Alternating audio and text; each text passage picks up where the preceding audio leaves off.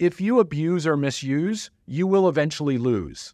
And you need to get ahead of where those risks are.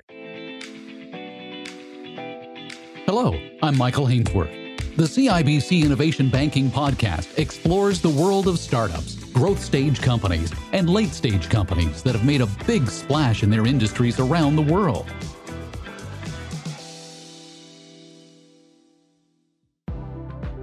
ESG isn't a new topic for the C-suite, but it's got a new name and a renewed sense of value for startups and those investing in them. But how should a company define what environmental, social, and governance issues are priority issues for them?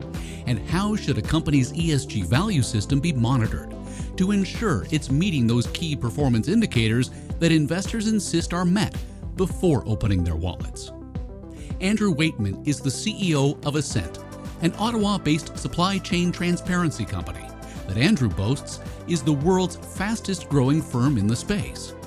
And because ESG means something different to different people, we began our conversation by defining the term on his terms.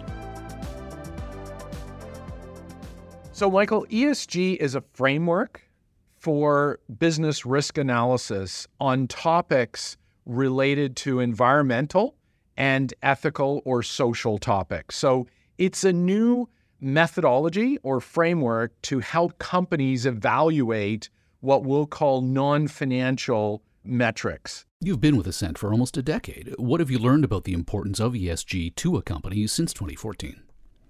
So ESG is a very, very important topic for more and more of the stakeholders. It always has been for, I would say, the population writ large who cares about climate issues, pollution issues, and social issues. But this is becoming more urgent. And look, we're seeing a hurricane out of Florida that's more intense. We're seeing fires. The carbon issue, one often says that the most important letter in ESG was C for carbon. That is not going away. It's an immediate, it's an urgent, and it needs attention. So what I am finding in interacting with customers is they are taking it seriously. It's not just a moral argument, it's an economic argument. And we need to have metrics and means of measuring and improving not just our carbon footprint, but we need means of measuring improved social commitments. And it seems like ESG initiatives have evolved over the last decade. So legislation has been evolving, and the stakeholders, the investors, the customers, the population writ large is putting more and more attention to the abuses. Just let me give you a small anecdote. PFAS, if you Google it, did not show up a year or two ago. They're toxic. They're cumulatively toxic in the United States and in Europe are banning these substances. So new topics are arising all the time, and they are being attended to because of legal liability, reputational risk, and the more and more obvious harm as science improves. Andrew has seen that over the last decade, as customers began to include environmental, social, and corporate governance issues in their buying decisions, their views were not limited to the checkout counter. They were extended into the workplace, making decisions about employment based on a company's carbon footprint, approach to work-life balance, and management. And that's when investors started to see a connection between a company's ESG record and its success in the marketplace. He points out that it was then that they started deciding that ESG, alongside KPIs like revenue, growth, and churn rates, helped decide who to fund. Investors care about risk. They care about financial risk, but they care about cybersecurity risk. They care about environmental risk. They do not want to see their companies being surprised by liability risks or by reputational risks impacting not only their business, but their stock price if they're public and if they're private associated economics. So ESG is a methodology of moving towards more quantitative analysis of the various topics and risks. And so all of these topics are requiring standards. They're requiring the accounting firms to establish best practices. And you are going to see, Michael, non-financial reporting become a legislated requirement both in Europe and North America. When building that robust ESG program, I suppose it's critical to engage with your stakeholders, and that's your customers, your investors, your employees.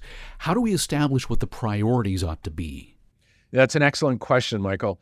Every company is in a different context, and that context must look at where the priorities and where the pressures are. So if you are in manufacturing and you are attentive to your carbon footprint, you may not realize that most of your carbon issues are in your supply chain, called Scope 3. Each company needs to go through an analysis with their stakeholders. We call it a maturity model. This is what we help companies with, is where are you? What are the major issues? As it could be labor standards, it could be anti-bribery, anti-corruption, it could be code of conduct. But depending on what business you're in and where you operate and where your supply chain operates, you have different levels of risks that you haven't necessarily been attending to, and you need to get engaged with your supply chain. If you abuse or misuse, you will eventually lose. And you need to get ahead of where those risks are in your company internally, but where most of the risk is for many companies, particularly in manufacturing, is in their supply chain. So each company has to choose what their consequential business risks are, establish what their value system is, and present that to the world. And once they do that, it's your argument that you get sustainable revenue growth if you have that effective and robust ESG program in place within the organization. But there are some who might see an ESG program as a cost center. So how does a startup's value system create sustainable revenue growth? Absolutely. So disruption is anathema to business growth. And disruption can come from different aspects. And just to give you an example, when COVID occurred, we all learned about supply chain disruption. And a great deal of attention at the C-level went to how to build more resilient supply chains, be less dependent on single source suppliers, be less dependent on certain countries, which protected their own supply. That was clearly a disruptive business risk, which impacted businesses. Responsible supply chains have a similar issue of potential risk of disruption. If you abuse or misuse, you will eventually lose. What a simple formula for a complex topic. That there is no one-size-fits-all approach to ESG may complicate the development of an effective ESG program, but it ensures the company reflects the value system of its founders and employees. That so-called maturity model that brings these stakeholders together is what helps mitigate risk. But Andrew points out that an ESG program requires participation from the entire supply chain, and the weakest link risks breaking down trust between the enterprise and its customers and employees. So what are the critical steps toward building an effective ESG supply chain program? There's an education level, Michael, on all of this because many of these topics are relatively new. PFAS was not on anybody's radar writ large a year or two ago. It is now on everybody's radar. But what does that mean? Where is it in your supply chain? So education is the first, but as we talked about earlier, you have to scope where your major environmental and ethical risks are. You then have to start on a journey of engagement with your supply chain and explain to them which topics are most relevant. So I want to know about your carbon footprint, and here's how we need you to do these calculations. So it's an engagement with the supply chain. It's an education. We are in the business of assembling data to present where you're at on certain parameters and metrics, and then you establish with your suppliers where you want them to get to. Nobody really wants to fire their suppliers. They want to work with their suppliers. They want to improve their suppliers. The customers get closer relationship with their suppliers, and they find their suppliers are on this sustainability journey as much as they are. And so the suppliers have suppliers. And so there is a supply chain. This term is really important because everybody starts working towards equitable pay. So it's a lot about establishing a supply chain due diligence and having what I would call a compliance program partner, which is what Assent is, alongside whatever your core business is, a partner to help you engage with suppliers, educate those suppliers, and start to improve the performance of whether it's carbon usage, PFAS reduction, or whatever topic. Let's talk about Scope 3 emissions, emissions that aren't produced by the company itself. They're not the result of activities from the assets owned or controlled by that startup, but are indirectly responsible for them. You raise a very interesting and important point about the term supply chain and the analogy of the chain, in that you as an organization are just one link in that overall environmental chain, and you may have people supplying you, but if your house is in order and theirs is not, that's the weakest link in that environmental chain. We need to break down that Scope 3 attempt to build a better world. Yes. And this is where complexity does rise because, yes, we are following these policies and practices with regards to, diversity, equity, and inclusion or human rights best practices. We need to know, are their suppliers doing that as well? Because we are enabling that supply chain. Value chains are the equivalent of supply chains, have to be transparent. And that transparency is because in the West, we have recognized that a number of externalities or costs, what I was calling abuse or misuse, will eventually come back as either reputational impact or economic costs. It does require you to engage with your direct suppliers, for them to engage with their suppliers, and this ripple benefit to the world following better best practices. Tell me about advancing those best practices, because once you've taken ownership of ESG as an issue, you need to put the resources into it. You need to set goals. You need to have priorities, as we've discussed. But then what's the next step after that? Because it seems to me the ESG is not a product you buy, put on a shelf, and walk away. The best practice in cybersecurity is that you never have an incident. So you may then say, well, why am I putting all this resource, people, money, tools into cybersecurity? To never have a disruption in your business, no ransomware. There is an analogy here. Good practices in business mean you have a healthy, growing business with no incidents, with a balanced treatment of people, with a balanced treatment of the environment. To your question of what's the ongoing, it's always measure. It's always have metrics that show where you are and how you want to improve, and make sure that you then leverage.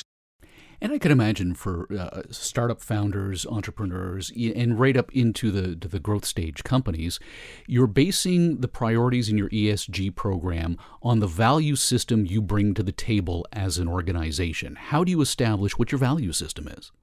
That's an excellent question. And I think much like companies publish what their mission and their vision is and their goals, their strategic goals in an annual report, I think the values are idiosyncratic to every organization. They're often set by a founder. We, as a B Corp, take our ESG responsibilities very seriously. So a lot of this has to do, Michael, with disclosure.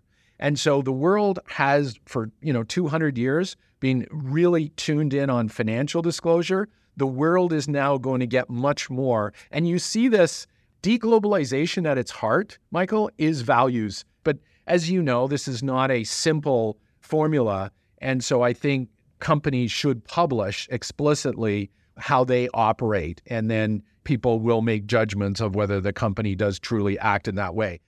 So for the listener who recognizes that when it comes to investors and customers and employees, an ESG system is a critical component to success for the organization, growth for the organization, investment into the organization. What's the key takeaway that you want the listener to go away with at the end of this conversation? Every stakeholder does care about these issues, and every organization needs to begin. Part of beginning is educating in your context, whether you're a manufacturing company, whether you're an apparel company, whether you're a services business. You need to understand where you can have the most impact on improving environmental and ethical topics. And then I would say have a sustainability program or a compliance program that is transparent, that is published. And then I would say use that as a competitive differentiation. It's helping companies establish that competitive differentiation that leads Assent to be such a fast-growing authority in supply chain transparency today. And Andrew will continue to guide founders and the C-suite in establishing what ESG means to them by encouraging them to reach out to their stakeholders, their customers, and their employees, to build an ESG program that can be quantified, so that when investors enter the data room, they know they'll be funding a company that understands all three letters of the acronym and why all three are critical to success today.